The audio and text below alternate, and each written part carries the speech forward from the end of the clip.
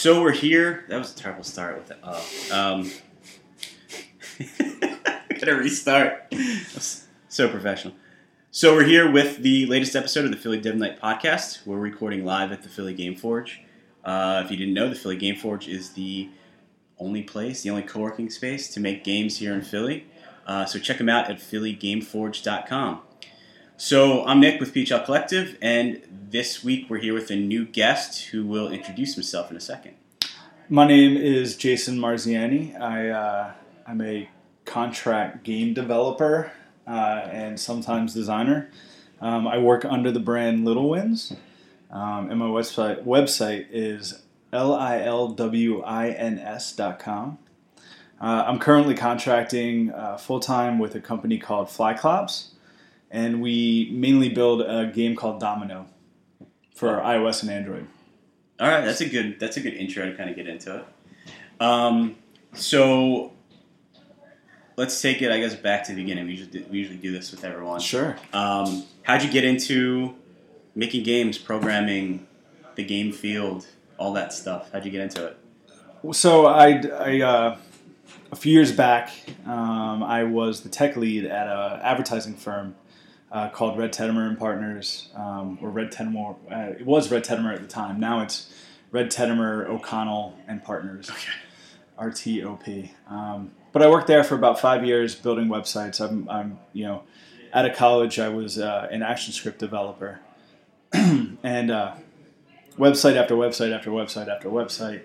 Eventually, we landed a client, Tween Brands, which they have retail stores, Shop Justice, which I think is the one that's still around. They used to be Limited Too, which isn't, I know that one. Yeah, isn't around anymore. I used to shop there. If you have like a 13-year-old daughter, you're in this store. They're in most of the malls. They had like 800 retail stores at the time when we were working on this. But they came out to us with they wanted to build a game that was basically what kids would level up into from like a Club Penguin. Mm-hmm. At the time, Club Penguin was a pretty big property. And they wanted to build something for their audience, which was, tween-age girls. So we spent about 16 months building a virtual world. With 16, you said? 16 months. 16. Around there, about a year and a half. Building a virtual world, had like 3 different worlds you can go onto, and used SmartFox servers, which is a a multi-client server. Bunch of Italian dudes write that, and yeah, so the whole thing was built in Flash, ActionScript. We had 5 different vendors working with us on the project, in a bunch of different time zones. It was pretty awesome. So were you guys like not equipped to make a game, or like? Yeah, no, we were totally. I mean, now that we're this far past that time, we were totally had never made a game before, nothing at all on that size, and we wound up partnering with a group in Toronto, Wayne Hellman and a team up there, and they really were kind of like saviors in a way, because they came through in a big way and made this whole thing work. And then we also found like design partners to help us with asset production, and we built a whole pipeline, much like what you'd see in a social game today. We had outsourced a lot of our assets, and we had a sound designer and come in and composer, and that's pretty impressive for like first timers. Like, I mean, you were under a bigger studio, a bigger company. You could kind of like use their reach to kind of pull these things together. But that's very impressive. We were no strangers to making big things. Okay, we just never done an interactive project on this level before. All right. And what drew me to it is that we were building a lot of micro games within the game. So the idea was you would come in. Most of the people would come in from a gift card from one of the stores, the retail stores, or some sort of promotion. They would top off an account, and then they would be able to play games to get virtual currency and then spend it on various customizations. Yeah, like vanity things. Exactly. It was all vanity stuff. All for avatars, and there was chat and the whole thing. So we were working on a lot of these mini games, and the mini games, some of them that I specifically made, were getting a lot of play, a lot of repeated play. And when you're working in advertising on websites, you wind up building this website, and then you spend a ton of money to get people to come to that website. I mean, it's basically just how advertising works. Like any advertising budget, there's a very small amount of money of that budget set aside for the creative, and then like 90% of it is used to buy media. Yeah. And so it's not super rewarding in that sense of people seeing it, because in the back of your head you're always like, yeah, but we kind of either tricked them to get here, or whatever it was. Paying for it. Yeah. Yeah. So, but with the game though, people were playing it and they wanted to play it, and it was like the first thing that I had built that I really kind of valued, I guess. And so things were happening there. What eventually happened with the game is we launched it. It did very well out of the gate, and like 3 months later, the client cut the cord on the game because of the way the economy tanked. It was like 2007, 2008. And they refocused all of their efforts on the retail stores, which was, the right move. Okay. But it was, it was heartbreaking because we basically came into work one day and we're told we're no longer going to work on this project that we've been working on so long, and had to roll on to some other project. And, at the time, iOS and mobile was really starting to gain speed. Yeah. And I just wasn't working on that I wasn't working in that space, and I wanted to be in that space faster. So I quit and I went independent. And I've been freelance since then. That was like left there at the end of 2009. Okay. So I didn't really quit. I kind of quit. You kind of quit? Kind of quit. We were kind of like... Didn't show up a couple days? No, nothing like that. I would never do that. It was kind of like they were doing these rounds of layoffs just because, again, the economy was really terrible. And on the last round that they did, they cut pretty deeply the first 2 rounds, and this was like, a real bad one. So I actually offered, because I was thinking about it. Yeah. They were offering to keep healthcare through the end of the year for anyone that was going to leave. And I also just went in and told them I was going to keep the laptop too. So I did that. Hey, and they were cool with it. That's cool. Because they were an awesome company. So, like, I'm assuming that you got pretty jazzed that people were playing your mini games, or like those are the ones that had the most kind of retention. Did that like shake loose anything inside you which you're like, I can do this? Like this, were games always a part of your life? Like, was that something which was like, I've been playing like games forever and now I've made something and people like it? Did that kind of like lead you or segue into the next part of your career? Yeah, I mean,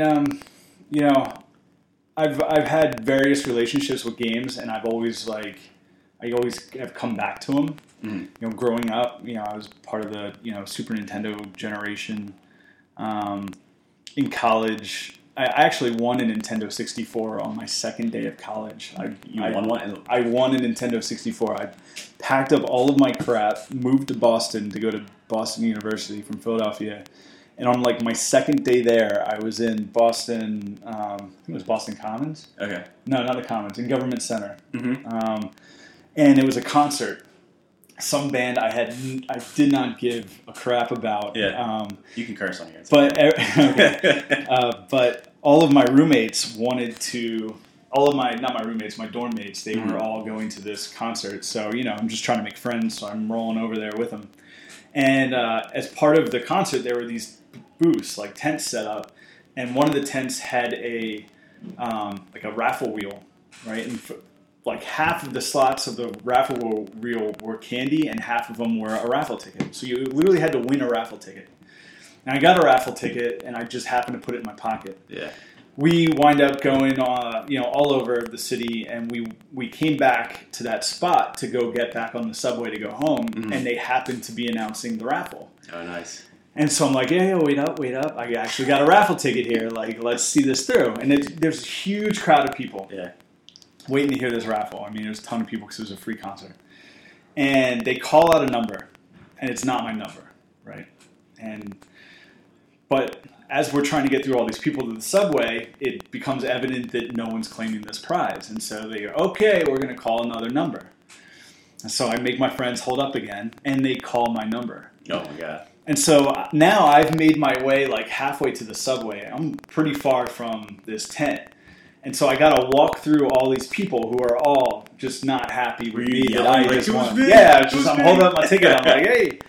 And so I get up to the tent, and they have 2 prizes. One of them is a Star Wars laser tag set, which is awesome. It's like it's the Han Solo phaser and a chess piece and 2 phasers. So in the dorm that would have been rad. But the other prize was a Nintendo 64. Okay. With James Bond with GoldenEye. Classic.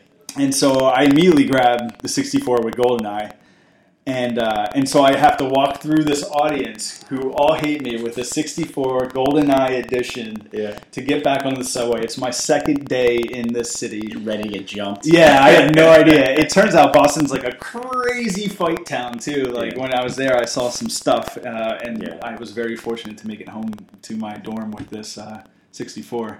So you took the Nintendo 64 back to the dorm and... You were like the king of the dorm, or I actually couldn't even set up in my room because I didn't have a TV. Oh my god! And so I had to set it up in across the hall, and and we, the 2 dudes who in the room that I set it up in failed out of school that year. They didn't even make it out. Okay. Because they were playing video games the whole time. So we were over there playing. I made it through. Did you carry that burden for a while? No, I didn't feel bad. They failed out because they were, they were who they were. Yeah, okay.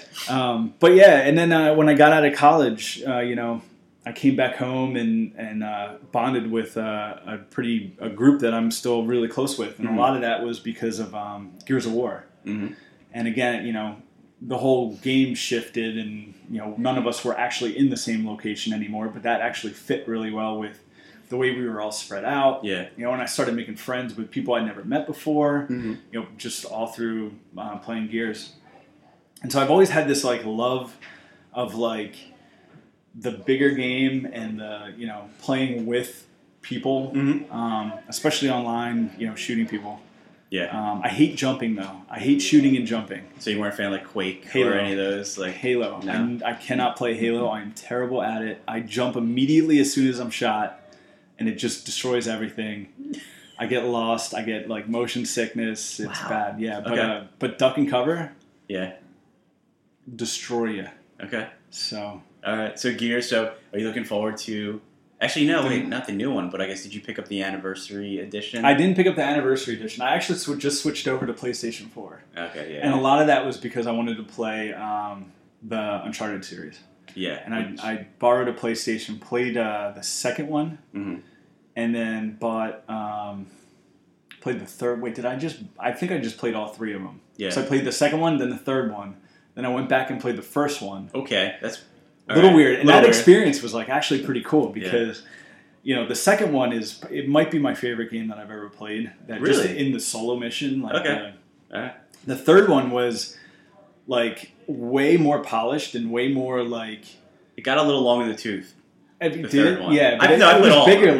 You jumping out of the plane scene, and it was just huge. That game, tons of set piece. Yeah, but I still feel like the second one was still my favorite. Yeah, and then when I went back to play 1, you could see how loose the controls were, and but it really gave me this you can make this game and get that fan base going, and then move them into the next one, and then move them into the third one, and pick up new people along the way, and just continue the story and make it better and better and better, and really grow yourself as a company. Yeah. It's interesting how they even branched. I mean, we're getting off topic, but it's interesting how they even branched into The Last of Us. Taking a lot of the foundations they built in Uncharted and then applying it to a different game that has different controls, different mechanics, different everything, but you can still see the core is still within. Totally. Yeah. Totally. It carries over. And so I switched over to a PlayStation 4 to get Last of Us and to play the remastered version. So. I keep talking about we're gonna have a roundtable discussion about that game because it is my favorite game of all time. Yeah. I've played it 3 times through. Yeah, it was one of the first games I've ever played where I was I could immediately just go back and play this again. That when I first played that game, I was just hooked, and then the end of it was someone punched me in the throat, and I was just what? And then I played it again, and then I played it again 3 months ago, and it's a marvelous game. Yeah, you can't see me on the podcast, but I'm nodding my head the whole time. Yeah. Yeah, so I'm even playing all the DLC for it. It comes with a remaster version, and Yeah, I kind of got distracted by Rocket League. Yeah, a lot of people have. Yeah, but it's okay. I'll get back to it. Okay, so you got back to Philly. You were playing Gears. Were you still? I mean, obviously you were working for the advertising company, right? So when did you, I guess, form or label yourself as Lil Wins and kind of start making your own stuff? Yeah, so when I left in 2009, I decided, I wanted to work in games, and I wanted to be working in games full time, which is really difficult to do in Philadelphia, just because there's no larger studios that are feeding smaller studios. But it was one of those things where it was just with mobile and the way that was exploding. Like I knew there would be work in the space, and I had a whole network of advertising professionals that I had worked with. When you work in advertising for 5 years, the turnover rate is so quick for people that, within 5 years I had a massive network, and I was getting work from them, and some of it was game related. And then I'm always working on a side project. I'm always doing something. Sometimes that gets out into the wild. Most of the time it doesn't. What was the first thing that got out into the wild? That I worked on solo on my own. Yeah. It was probably I did the 2013 Global Game Jam, or maybe it was 2014. Okay. It was a while ago. And I made this game where you listen to audio cues on your iPhone, and there's a real rudimentary interface for it, but you play while you're waiting for public transportation, and you make eye contact. The game mechanic is you make eye contact with people, and then you have to hold it until they look away, which is really difficult to do, especially in that setting because it's all strangers down there. They're not on edge, but it's like it's a little awkward. Yeah, it's definitely an awkward place to be doing that sort of thing. Yeah. And the game was called Soulfill. Game was called Soulfill. Wrote it in Twine, and then brought it in, built it in Objective-C, and used iOS, which was fairly new at the time. Used their accessibility features. They had just kind of put out into the public an API where you could do machine voice through text and have it basically read back. So I used that API, which was kind of cool because it was like something new that hadn't been out there yet, and so the whole thing's dynamic. I mean, the whole game is like, it's a very small footprint because there's no actual audio files except for the background sounds that I added in later. But so I released that. It kind of sat dormant for a while, and on a whim, I submitted it to Indiecade, and then, a couple months later, they responded that I made it into the festival, which is pretty crazy. It's pretty awesome. Yeah. It's yeah. Great. I mean, it's the festival is it's not big at all, but they get a ton of submissions for it. So just to be in there was pretty incredible. And then I actually won the Interaction Award at the fest, which totally blew me away because they had you're sitting in this auditorium with all these incredible game developers and designers and musicians and writers and just people that are like know what they're talking about. Yeah. And, I know what I'm talking about, but being in Philadelphia and not being around big studios and not having like a huge scene here, the confidence is a little low. You know, like it's not. Did you feel like you weren't like a real game person sitting there? It wasn't that I wasn't a real game person, but it was just like, man, it was my first time there. Like I hadn't been there, the prior year, So it was a little intimidating just to start with. But we were there. There was actually 3 of us from the Game Forge represented there. Andre Marks was there with Elbow Room, which is a game he's been working on with Will and Dane.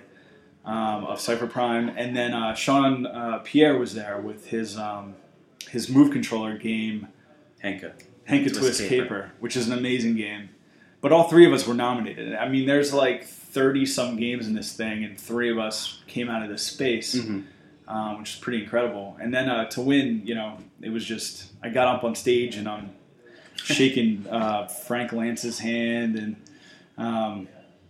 it was just cool, the whole experience. And then I sat in a room, a massive fire hall for 3 days showing the game to people. And it turned out that the game was actually really playable in that space too. And people were kind of blown away a little bit by it, just because it's you don't expect it. It's just this little game. There's no graphics, but as soon as you put it in, you start playing it, it becomes like a really crazy experience. Okay. So that's the first thing I put out there, and it's done pretty well.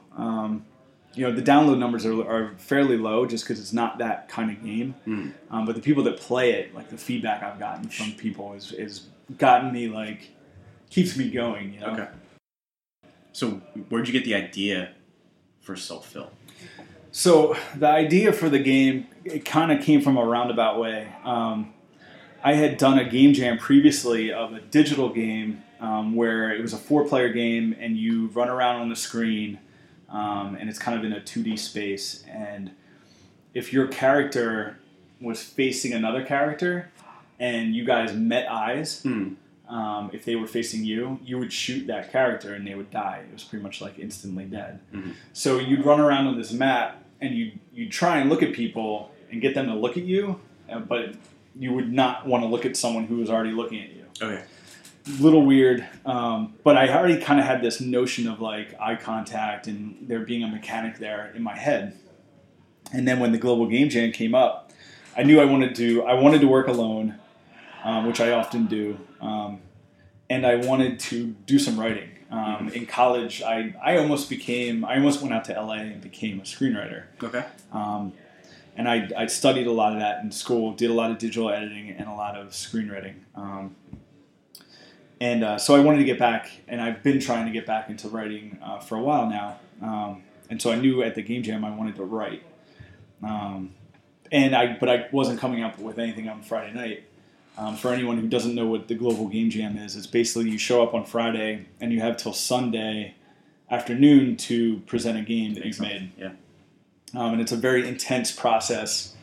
A lot of swearing and sweating and whiskey and self-doubt and elation. It's crazy. Yeah. But so I was riding the subway home. I decided to go home to sleep and shower and kind of refocus on the next morning. And I started kind of playing the digital game I had made on the subway and looking at people and really observing, basically just trying to have someone give me a story that I can write about. All right. And as I'm looking at people, I'm realizing no one wants to look at me. And so I started forcing it a little bit. Yeah. And then, it was very quick. It was one of those things where, like, we've all been in that position where we've tried to, like, fabricate ideas and try and, like, force ideas and, like, brainstorm, like, ideas. And sometimes you come up with really good stuff that way. But I feel like the really, really good ideas, they, like, you don't come up with them. They just kind of present themselves to you. Right. And you're just there to, like, kind of hold on and make sure that you've written down everything that it's presented to you. Yeah, the hopes that, like, when that good idea does float by you, you're like, oh shit, grab it, right. And then, like, mold it and use it and for just what and it just is. do it like, justice. Yeah, just do it justice. Yeah. And so that's kind of where that came from. So I wrote frantically for the next few days and coded. It wasn't a whole lot of coding that needed, but it's still such a short amount of time that it was still kind of panic-inducing. And but yeah, submitted it.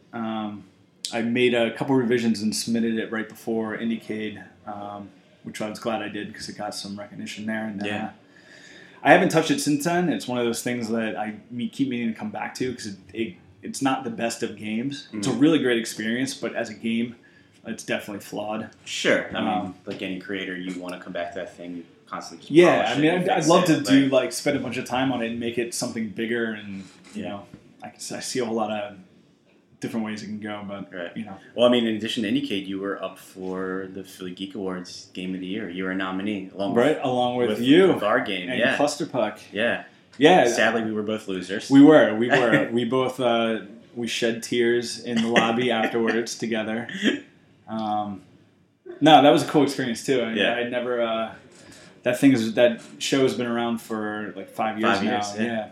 And never been to it, but never been nominated, so that was pretty rad. Yeah, that was awesome. Yeah. I mean, do you feel that with your next game you have to like live up to the amount of like notoriety? Like, are you under the gun? Like, so this is a story I've only told a few people, but yes, the answer to that is yes.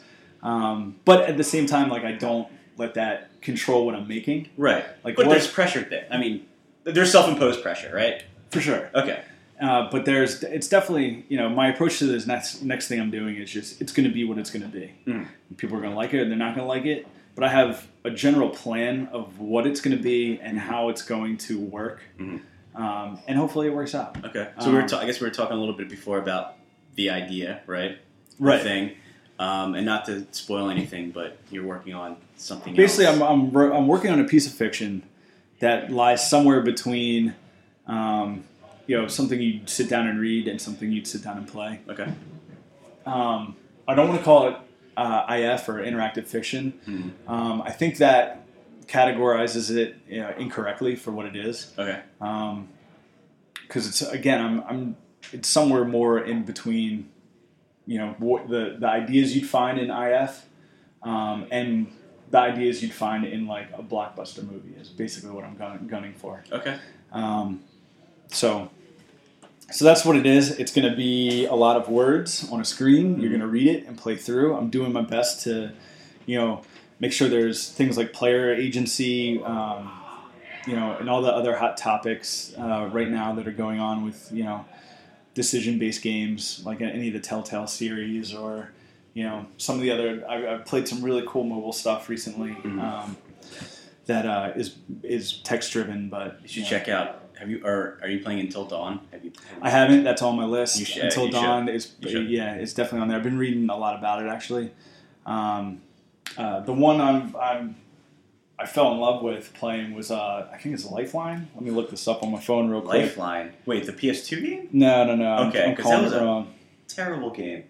No, it's called Lifeline. Yeah, Lifeline on iOS. It might be on Android. Basically, it's a little. If you ever read The Martian, it's they're making it into a movie. Is it the Matt Damon? The Matt Damon movie. Yeah. So that's a book. Okay. Yeah. This is kind of like a game that's, they're not related at all, but it's a game of that genre. Like it's basically a guy who he hits you up from Mars, and you basically are playing it as a conversation between you and this guy, or he might be on Mars, he might be just on a random planet. But it's a pretty rad little piece of game, and so there's a lot of these little things coming out now that I think are awesome, and I want to be a part of that experience. And it's also nice that it's just like I can write. You're blending your passions together. Yeah, thing, and I like writing. It's something I enjoy doing. So if I'm going to work on something in my spare time and try and put a product out there that has some sort of commercial success, I want it to be something that I'm proud of. I didn't want to just make like a match 30 and put it out there and have to live with that. Live with that game. Right. So do you have a timeline for this thing? Yeah. So I started it. I had recently had a baby in May. I didn't. My wife had a baby. Okay. All right. Just to clarify. Thanks for clearing that up. Just to clarify. And so I had a little time off with maternity leave or paternity leave. And so I started working on this project then. This is my second child. The first time I had a child, I took time off and learned Unity. Mm-hmm. It was literally like I took a month and just learned Unity. I had the time. I was up, till 2 a.m. every night waiting for a feeding. So I was just, do something what I did. Yeah. And changed my career that way. And so when we were going into, this one, I knew I was going to have some time off. I was trying to figure out, what should I do with that time? So I know. I didn't want to be unproductive with it. Besides, the productivity of raising a person. Yeah. But besides that, sure. And so this was the project I decided to do, and to get back a little bit into writing. So I started it in. She was born on May 20th. Started it, right around there, and have been going on it since then. I'm obviously working full time now. I'm back, and so the amount of time I have to work on it is like. Very small. I have about maybe 1 to 3 hours on a really productive night to work on it at night. So the going is a little bit slow, but fortunately it's just writing. I'm not trying to do, graphics and a ton of other assets on top of it. I'm just trying to write it and tell the good story and make sure, it feels good to play it. Okay. So I'm getting there. I'm really hoping to have it up for, at the least, be up for the holiday season. Mm-hmm. That's always been a goal of mine. Every year I'm like, why don't I have something up for the holiday season? and every year it comes and goes, and and I do have things up in some way or another, but it's not my thing. Domino's been in the. I was going to say, let's talk about some of the other stuff, like that's a good kind of segue into the other part of your life. Yeah, which is being a contractor, right? Yeah, so the contracting's been awesome. I've kind of settled in at a place. I've been there since last March, so I've been there almost a year and a half now, and we've been making Domino. It's just Dominoes, literally Dominoes. In my opinion, it's the best Dominoes game out there. There aren't a ton, but this one's super polished. We've got a huge player base that we're thankful for, and we listen to, and we continue to push updates and continue to shape the game. Since I've been there, they were a iOS-based game. We've launched on Android, switched over to Unity. We put in a synchronous mode that is live gameplay, which we're continuing to push on. We put in various forms of in-app purchase, which we're continuing to push on. It's been an amazing experience. I mean, when you're working in advertising and just in client services in general, you usually work on a project, and then you launch the project, and then you go your separate way. And there's something pretty magical about that too. It's nice, but you did your thing, and now it's time to decompress, get away from that thing. But I've been doing that since I left college. I've been doing that for 15 years, and I decided this move, the opportunity was there to come on with these guys and see what the product process is like, and actually, owning a product and how that changes development and how that changes strategies. And it turns out, things take way longer than, I'm used to, because you have to care a lot more about how things are made, so that, a year from now, we're not, looking at code and going, why did we do that? We still do a little bit of that, but, at least we can read it, Okay. So the whole experience has been really awesome. Before that, the other last big game I worked on was a chemistry game, actually, which was pretty awesome. I work with a company called Blue Cadet up in Fishtown. Another Philly, another Philly guys. They do amazing work, really beautiful designs, and a lot of touchscreen work, a lot of really tactile, digital work. So we made an iPad game for the Chemistry Heritage Foundation, launched it, and it went bananas in Russia. Interesting. Yeah, 500,000 downloads in the first month. Was it a mobile game? In Russia, yeah, it was just iPad only. iPad only. Yeah, so it's strangely enough, we hit on a market that's in Russia, the iPad owners correlate chemistry market correlate heavily with the science and chemistry genre. Yeah, and I think from the people I've talked to, a lot of that's just because iPads are extremely expensive in Russia. So you're talking about college-educated Russians. Yeah. And most of the colleges and studies in Russia revolve around chemistry. I mean, I used to work there. I worked with a lot of our programmers in Russia were. We actually had a rocket scientist working for us. It was programming games. Yeah. And you are right. iPads are hard to come by. Yeah. And if you do come by one, and so it's just the correlation was dead on. Yeah. And it was funny to watch because it started out. We had 20,000 and 70,000 downloads. And anyone who's made a game and knows when you put a game up and you don't promote it at all, you just kind of let it naturally do its thing. You might get 10,000 downloads, maybe less than that, just naturally for something that's free. Mm-hmm. But when we're seeing 70,000 in Russia, I thought we were getting hacked. I thought someone was just screwing with us. But no, it was all legit, and it's pretty crazy. That's pretty nuts. It's still kind of going bonkers there. Okay. We joke around that we're going to be a Jeopardy question in Russia in 20 years. So, which will be awesome. Okay. But yeah, it was all in Unity. I modeled about 80 different elemental chemistry reactions with the particle system in Unity, which was pretty fun. Basically, just watching YouTube videos of things blowing up all day. Oh, you actually did the modeling straight in Unity too? Yeah, well, it was all the particle system. Okay. So we basically I started building the systems, and I'd watch these YouTube videos of these reactions, and then I'd come in and model Gotcha. them as best I could. Model, not 3D model. That's what I was thinking. I'm like, Yeah, no. damn, did you model But I'm in tweaking Unity? all the knobs, Holy and, you know, shit. making the colors Yeah. and making sure the particle size and the explosion was correct, Yeah, and yeah. layering out different things that happened during the explosions. Yeah. And so yeah, it's called Chemcrafter. If you want to watch explosions, Chemcrafter. they're pretty fun. Very Yeah. cool. So has working with, I guess, these other companies, have you learned any lessons, or have they influenced you in your solo work? Like, have you learned processes or like things that kind of have helped you from Soulfill to now to the future, like kind of do things differently? Yeah, I mean, I think overall, you know, the freelancing is one thing when you're working on projects and releasing them, and you have tight timelines and, you know, tight budgets, and so you're doing things a certain way to get things done. Working on the product side, the process has been a lot different. From, you know, we have more of a pipeline of how we write code to what happens to the code after we write it. You know, we have like a whole peer review system, and basically we're trying to minimize anything that gets into the code that could cause problems.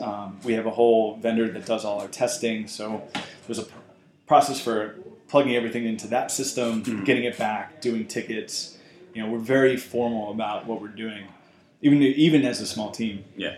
And you have to be, because you have to be really meticulous when you're working with product and something that you're putting out in the public that has to last and has to also, it gets hammered. I mean, I think the last tally was north of 60,000 games created a day. So our servers get hammered, you know, the client itself gets hammered, and it's got to stand up to all that. Yeah. So we put a lot of care into process, and on my side, I've learned to look at that also as, you know, an important thing just in my solo work, making sure that I'm pretty meticulous with how I'm writing things and using the right design patterns when I'm developing. And even from, you know, a writing standpoint, you know, I found that I need to put process there too, and I need to, you know, I can't just like blah out a whole ton of stuff onto a page. You know, I can do that, but I need to go back and make sure that, you know, I have everything outlined. The outline's clean, the outline's correct, the outline gets revised, and there's version control behind that, and, you know, making sure like stuff's done correctly. So Okay. I'm not sure if that answers the question. I mean, it does. It's, you know, there's some sort of like bigger team processes that kind of translate to single guy team, you know, or single guy making a game, and you're kind of on your own to decide. It's important to know it's important to like make the right correct decisions. There's also, you know, what I have learned, especially doing game jams, is scope is such a, you know, incredibly challenging thing, and it's really easy to have these grandiose visions of what you can do, and then when you start to do them, your visions wind up not being there. And if you're working alone, it's really easy to abandon projects, especially, and when you've sunk time to that, that's just investments that you're letting fly out.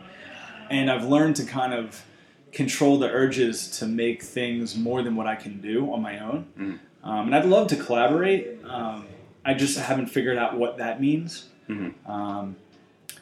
My time constraint with 2 kids now is a lot different than it was when I was younger. Sure. So I tend to do my own thing because, you know, it wouldn't really be fair for me to get someone else involved in my situation. Yeah, it fits within what, you know, your means of work, your means of life, if it's into that. Right. And so that's kind of the direction I'm going with. So. Are there any other projects you're thinking about doing, or like anything else that's kind of swimming around your head that, I mean, you don't have to talk about, but... Not really. I've been surprisingly focused on this thing.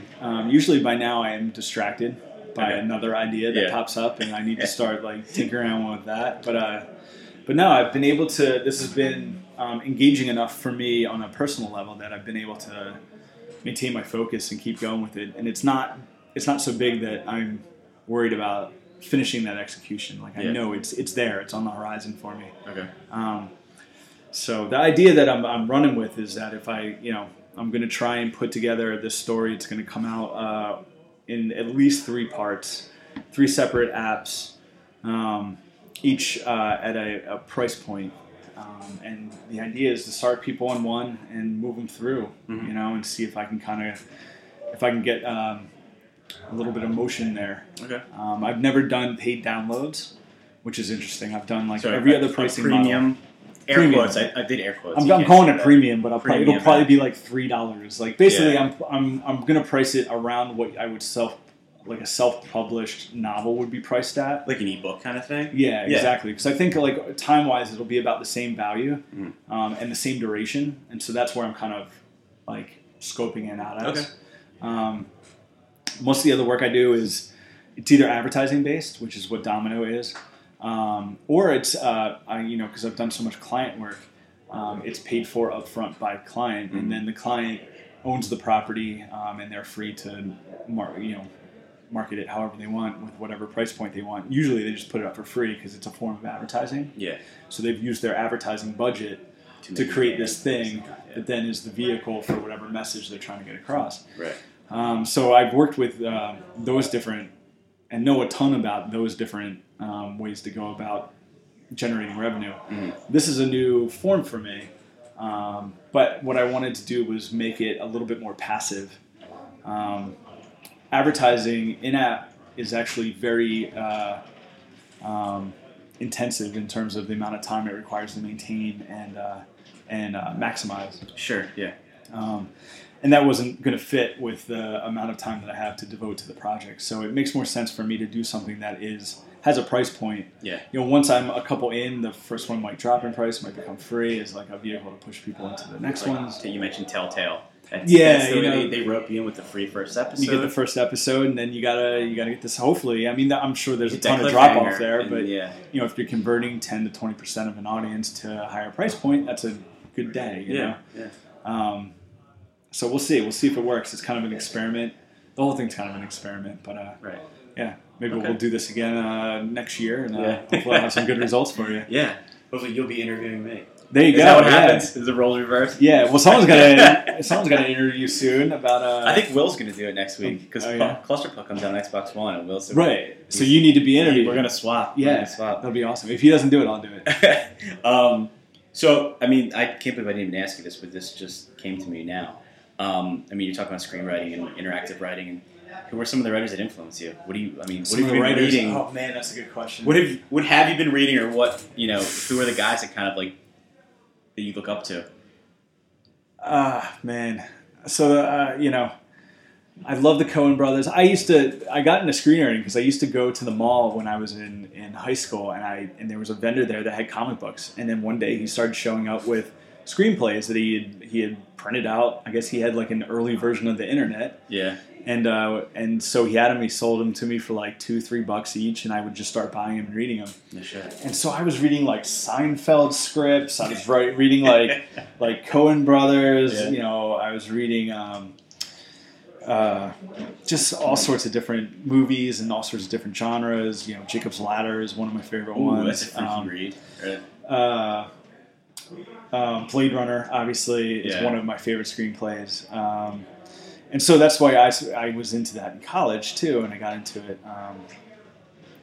In terms of, like, novels and books, I just finished The Martian. It's one of the first books I've ever read where the movie's coming out and I beat the movie release, which I'm pretty excited about, because I'm not a huge reader. I like, that part of reading screenplays is because it's not novel length, But The Martian was amazing. It was...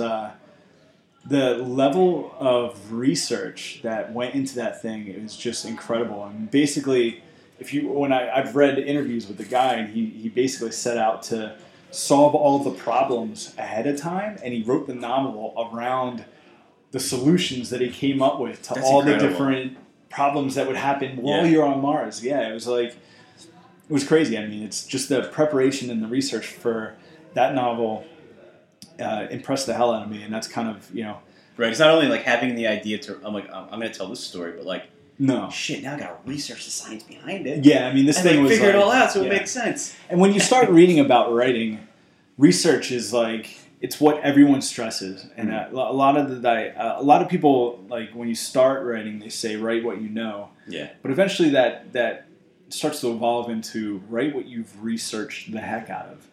And that's what you wind up, where your stories really lie is in that research and finding the details in the research that you can pull out and use that so that people are getting a more robust story. It's not just this like, I'm talking to you, writing this down. It's like, I've actually have all this information that I can make something really deep. Right. So when you were writing screenplays, it's a tough format because the format is incredibly stripped down, and it's you're just trying to paint a picture in someone's head, and using the minimal amount of words to do that. Do you still adhere to like what is it, a page a minute kind of thing? Like I mean, that's the idea of what it comes out to, and there's like a certain proportions where you do like your initial like third, your middle third, your end third, and your resolution and all that stuff. Those aren't like hard line numbers or anything, but yeah, the process of writing is a lot different than I imagine how you'd write a novel, because you have so little time to be able to like give the pieces. So when I'm writing in that genre, I try and be researched. I try and be succinct with what I'm writing. Yeah. I don't use a lot of like verbose descriptions for things. Like I made it through 2 of the Game of Thrones books, and they're too much. They're too deep for me. Like I can't take that much like not talking. Yeah. So okay. So yeah, I mean that's it's kind of that. I don't know. That's funny. Topic, I haven't written. Well, I've written one thing professionally, but it was uncredited, and it was really terrible. I'm kind of glad it wasn't uncredited. It was we had the script writers who wrote Assassin's Creed write one of our games at our old company. We fired them, and then me and my boss took over writing. Oh, awesome! So our game was a third-person game, and our publisher was like, basically make Gears of War. And if you know what I've made, you know exactly what game I'm talking about. I'm not going to mention. So basically, like, I studied, did my research with Gears, and then wrote a really terrible co-op third-person shooter about bro-y stuff with my boss. And writing a game, I'm just listening to you talk about like writing a novel and sticking to rules, and also not sticking to rules because it makes things more interesting. But if you've ever written a game script, there are so many goddamn rules because you're not only just writing, but you're working with your scripters and all the other people to make sure that pacing is maintained and all this stuff is maintained, and like there's minute-to-minute gameplay, and there's dialogue to fill in those minutes, and there's exposition, there's all this stuff, and it's interesting to me how many different forms there are or different ways there are to get that story told in all these different mediums, and each one is radically different. Yeah, totally. And it's been interesting trying to like cross over to game writing because. Like there's so many things, like game writing needs to feel like really organic. So like you write one thing and then you write 10 other variations of it that could get plugged in. So like I'm trying to explore that too and what that's like to write that stuff and make it actually interesting. Yeah.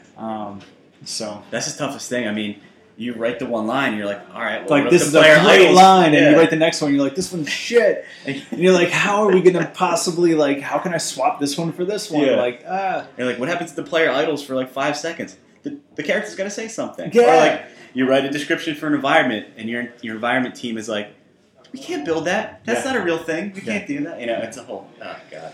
I'm excited. Well, I don't have to deal with some of that stuff. Yeah, but like I've been running into that as I've been like kind of layering gameplay into this game. When as soon as you start giving choices, you kind of got to give that choice of like do nothing. Yeah, there almost has to be that do nothing choice at times, and just let things play out a little bit. Yeah, and as soon as you add that specific do nothing choice in there, it breaks a lot of stuff, man. It breaks so much stuff because you just want to keep pushing action forward. You want to keep pushing forward and pushing forward. And as soon as you have to give that, like, no, we're just going to chill here for a second. Let the player kind of figure his thing out. Yeah, no, and then so. That's really funny. Yeah. The last question I ask people on the podcast is sort of this $1 million question. I'm a publisher. I have bags of money and unlimited funds. Yes. I've seen the things that you've done. Yes. I'm like, let's Jason, do this. Have all of my bags of money. Have everything I have. Make me something fucking amazing. What would you make? What would I make? That's a good question, man. That's a good question. I mean, the initial thing I would say is like something huge, like on like the Gears of War, Uncharted, or now it's almost like you can't find someone not working on like a third person battle arena shooter type thing, and they all look amazing, but they're all kind of like, which one is that? Yeah. So that's not. I'm not going to go that direction. Okay.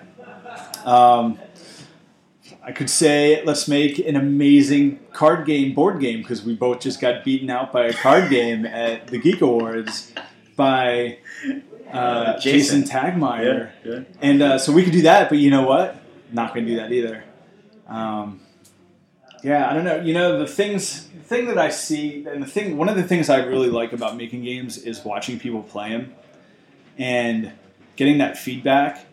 And at IndieCade, they have a lot of games that are real world games, and games that are just like these big games with 20 people, and they're playing a game right then and there, and like I love that stuff. So I don't know how to spend all your money making a real world live huge game where, but I would start there. Like maybe we use the money to buy a big space. Maybe this is what I'll do. Okay, I'll go to like Puerto Rico and design it, and then I'll come back so that I'll spend some money there. So you're going to set up your studio in Puerto Rico on the beach, I'm assuming. Yeah. And if you could see me through this podcast, you notice I am like the most not tanning Irishman that has lived. I don't even have any hair to protect my skin either, so I'm kind of like a freckled red thing at all times in the summer. But yeah, I like the beach. Some umbrellas. I love the beach. That's the end goal. Okay. The end goal is to have a place where I wake up and walk out onto like a balcony and have coffee and look at the ocean. Okay. That's what I'm going for. So you use my money to get that. Yeah, maybe I'll do that. So it's a semi-permanent vacation? This game's going to be rad. But you're going to make something eventually. This game will be rad. Okay. All right.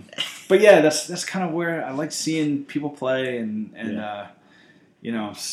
that space is, I think, as we all kind of, that was one of the things I tried to do with Soulfill, was make a game that's somewhere in a crossover there of mobile and real world. Mm-hmm. And as things become more interesting in mobile and VR, and I think VR is going to turn into some other stuff. And it's really interesting how everything is kind of shaken out. Each person's there's so much new stuff, dude. I saw, and I don't want to talk too much about it, but I saw a drone for the first time, like in real life. Mm-hmm. I was at the beach, and there was a playground next to where I was staying, and this dude showed up with his kids, promptly ignored his kids at the playground and started playing with this drone, like the real white Mambo drone with like the controller with the iPhone on top of it, like and the quadcopter kind of thing. Yeah. So I've seen there's a professor at Penn that's done some talks on it. You'll see. I mean, this drone thing is freaking me out. But I'd never seen one on person, right? I've been doing a lot of research about it. Never seen one on person. This dude, I was like 3 blocks from the beach. We're in Ocean City, New Jersey. I'm on West Ave, right? If you know anything about Ocean City, West Ave is like 3 blocks from the beach. Yeah. This dude sends this drone, unmanned aerial vehicle is the official term for it, sends it up so high into the air that it just becomes like a pinpoint in the sky. And then he proceeds to send it straight east. And he must have had it over the beach. Like he maintained connection the entire time? I could barely see this thing. And that's what shocked me. And I don't think people realize the range on these things is incredible.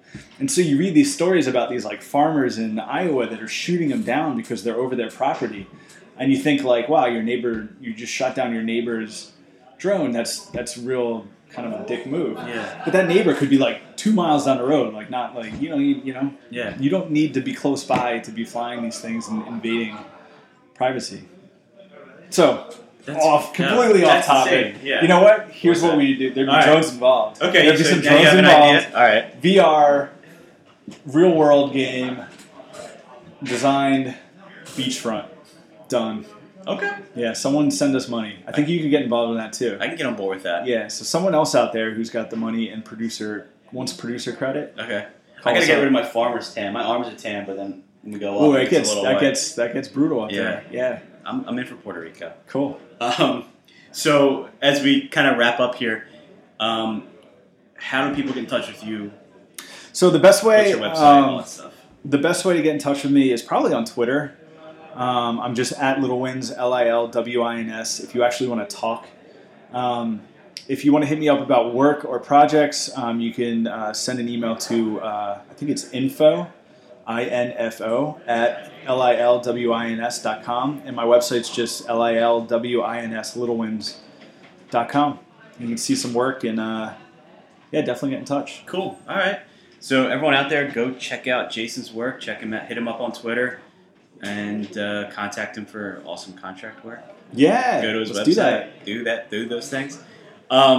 So this wraps up every week I forget what number we're on. I should probably check, but I don't even care. I don't even care. Wrapping up the awesome podcast. Let's say, bada bing, bada boom. 14. You love it. You're going to listen to all the other ones before this one and all the other ones after that one. This is Nick and Jason signing off. Let's go with it.